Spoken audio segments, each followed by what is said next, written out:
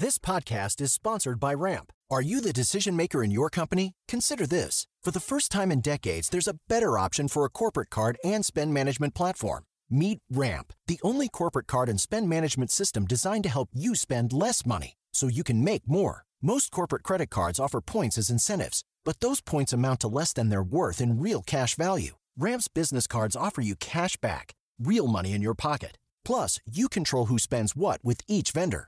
And Ramp's software collects and verifies receipts automatically, which means you'll stop wasteful spending and close your books in hours instead of days. Businesses that use Ramp add up to 5% to their bottom line the first year. If you're a decision maker, adding Ramp could be one of the best decisions you've ever made.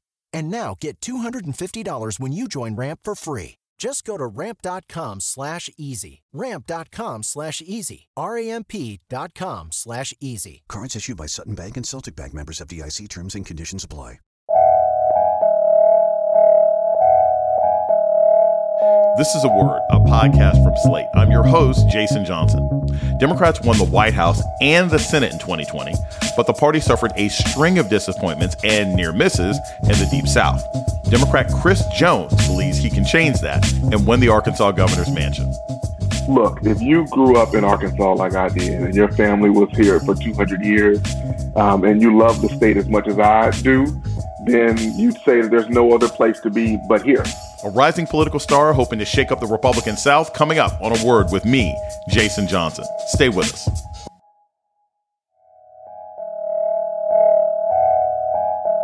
This is A Word, a podcast from Slate. I'm your host, Jason Johnson. For decades, the Republican Party has had a virtual lock on America's southern states. And GOP leaders at the state and federal level have done everything they can to keep that advantage, from gerrymandering to restricting voting rights to just suppressing everybody they can. But Democratic victories in the Georgia Senate races have sparked hope that more of these states can be competitive, and that's inspired a new generation of Southern Democrats to step into the ring. Among them is Chris Jones. He's a physicist and a religious leader, and now he's a candidate for the Arkansas governorship, jumping into the race with a viral video. Taking Arkansas into the future requires improving education opportunities from cradle to career, enhancing infrastructure from bridges to rural broadband, and making available every tool Arkansans need to build businesses and healthy families. It's about living up to our potential. It's about living out our values. It's about working hard together. And my fellow Arkansans, it's about time. And Chris Jones joins us now. Welcome to A Word. Glad to be here, Dr. Johnson. Chris, you have a PhD from MIT. You're a scientist. You're a church leader. You're a teacher. You seem to have a very spiritually and intellectually and financially fulfilling life. Why on earth do you want to get into politics now? Like, what drove you? Did you wake up one morning and see one too many potholes? Did one of your kids come home from school and say they're attacking me with critical race theory? Like, what drove you to get into politics at this particular point? So I'm going to take you back, Jason, and I'll take you back to the spark. The spark happened when I was 8 years old. My dad brought me up from Pine Bluff, Arkansas to Little Rock, Arkansas, and we went to the mall. And I had an interaction. Met a guy, shook his hand, seemed phenomenal, talked with a lot of folks. And I asked my dad, well, who is that?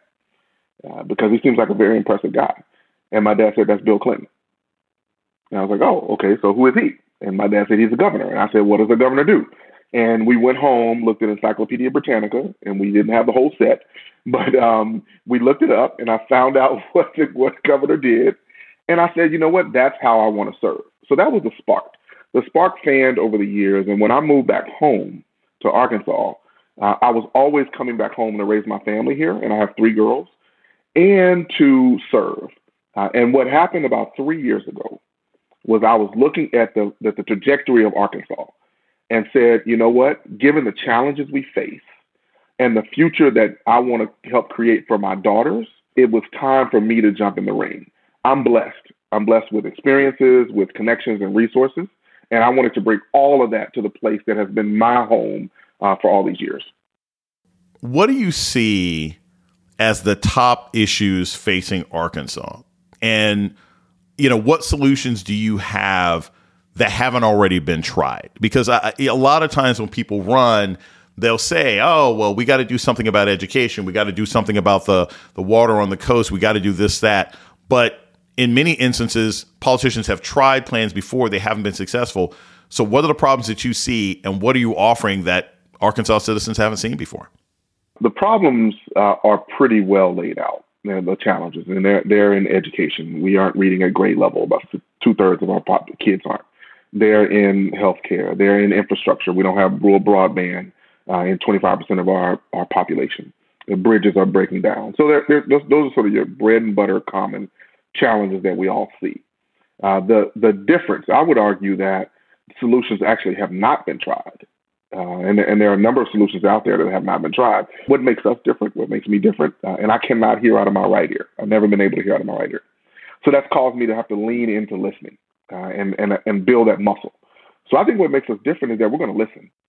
Yes, I have a background in policy. I'm a master's in policy. I have a master's in nuclear engineering, a bachelor's in physics and math, a PhD in urban planning, done community development, run businesses. But at the beginning of every engagement that I have, and I learned this both through science as a researcher, but also through faith in the church, is that it's important to start with listening.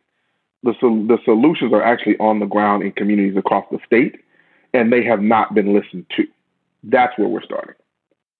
I have to follow this up because that was a perfect politician and that girl was me kind of moment to say that you met Bill Clinton when you were 8 years old.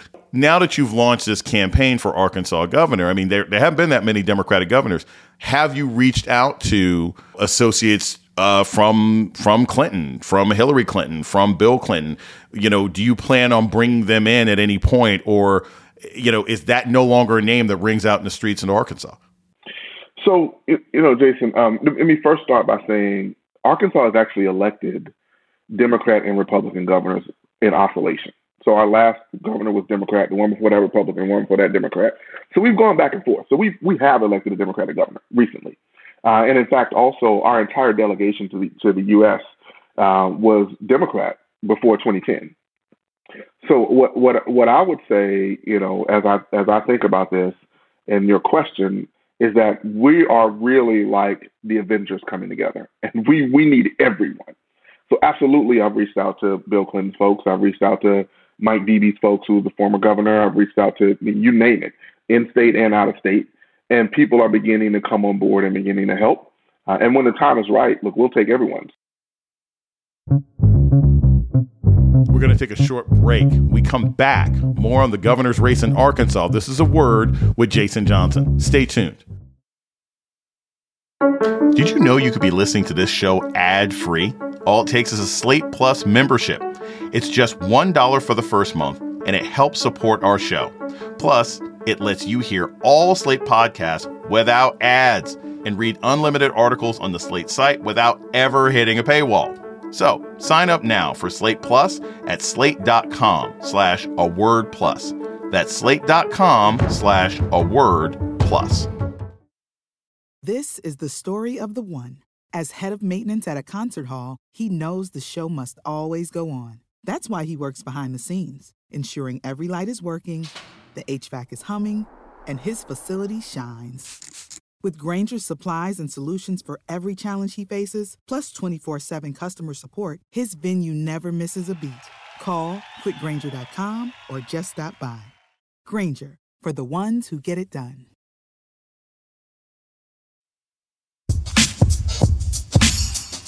You're listening to A Word with Jason Johnson. Today, we're talking with rising Democratic star and Arkansas gubernatorial candidate Chris Jones. One of the lessons, right or wrong, that a lot of Democratic voters took from President Biden's victory is that the only way to win enough white Republicans is to run an old white guy, basically. Now, you're in a very white, very Republican state, even if they have oscillated with Democratic and Republican governors. Just objectively, what makes you think you can win? I would say that Arkansas is a non-voting state. We're 50th in voter registration and 50th in voter turnout. And when you look at the counties, we have 75 counties, 3 million people. There are 28 counties that we characterize as the black belt counties. They have 25% of the population of black population or higher. Now, I'll tell you, in Arkansas, we're about 16% African-American population, black population, about 5% Hispanic. So you take those 28 counties, they accounted for almost 300,000 people that could have voted but didn't in 2020. 300,000 people. So we're talking about going into communities across the state, not just Black communities, but white communities as well, and firing up folks and getting them engaged in the process and making sure they turn out to vote and protecting that vote once it happens. On this program and on national television and pretty much anywhere where anybody's paying attention, everybody is talking about voting rights, and in particular, the stalled efforts for national Democrats to pass legislation to protect voting rights. How does voter suppression specifically affect voters in Arkansas? What kinds of structural, institutional challenges do Arkansas voters face that may come into play next year? So we face some of the similar structural institutional challenges that other states like Georgia face, and that includes the distance that folks have to travel to get to their polling locations. That includes the requirements of ID matching and signature matching for absentee voting. That includes they reduced the number of days and hours that you have before you can vote. So there are a number of issues that are at play. Just like every state across the country, and particularly southern states, have had legislators that have tried to restrict the vote. So when we talk about voter registration, because Arkansas is 50th in voter registration and 50th in voter turnout, we're a non-voting state. We're not a red state. So when we talk about that, we're talking about voter registration, voter engagement, voter turnout, and vote protection. So we are lining up to do all four of those, because it's not enough to just get people registered and turn them out. You have to make sure that their vote actually counts. Fantasy scenario. I wave a magic wand and you're having a sit down with President Biden and Vice President Harris.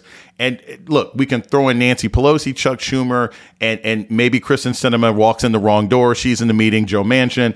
What is the message that you would deliver if you could have that group assembled in front of you about voting rights?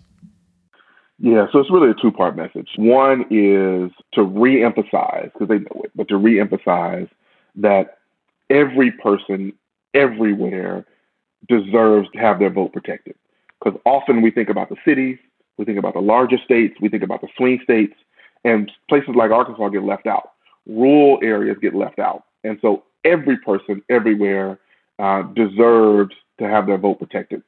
The other piece is that we don't have to accept the old techniques in order to protect the vote now, right? So what do I mean by that? Some of the things that we saw in the last election, particularly in Georgia, is that people were using social media in ways that were pretty innovative to say, here's what's going on, here's what's happening. So I would encourage them to invest in infrastructure that would allow folks to use both old school, picking up the phone and calling, going through churches, and new school technology, SMS, and so on and so forth, to make sure that we're aware of what's going on in real time, because you can find out what's happening in real time, and that there's a infrastructure for a response, particularly in places like Arkansas that haven't had the resources that are there before. We're going to take a short break. We come back. More on the governor's race in Arkansas. This is A Word with Jason Johnson. Stay tuned.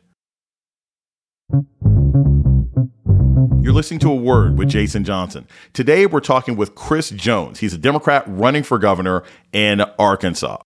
Generations of Black Americans have been voting for Democrats at all levels of government. And in 2021, we're back to literally fighting for the right to vote.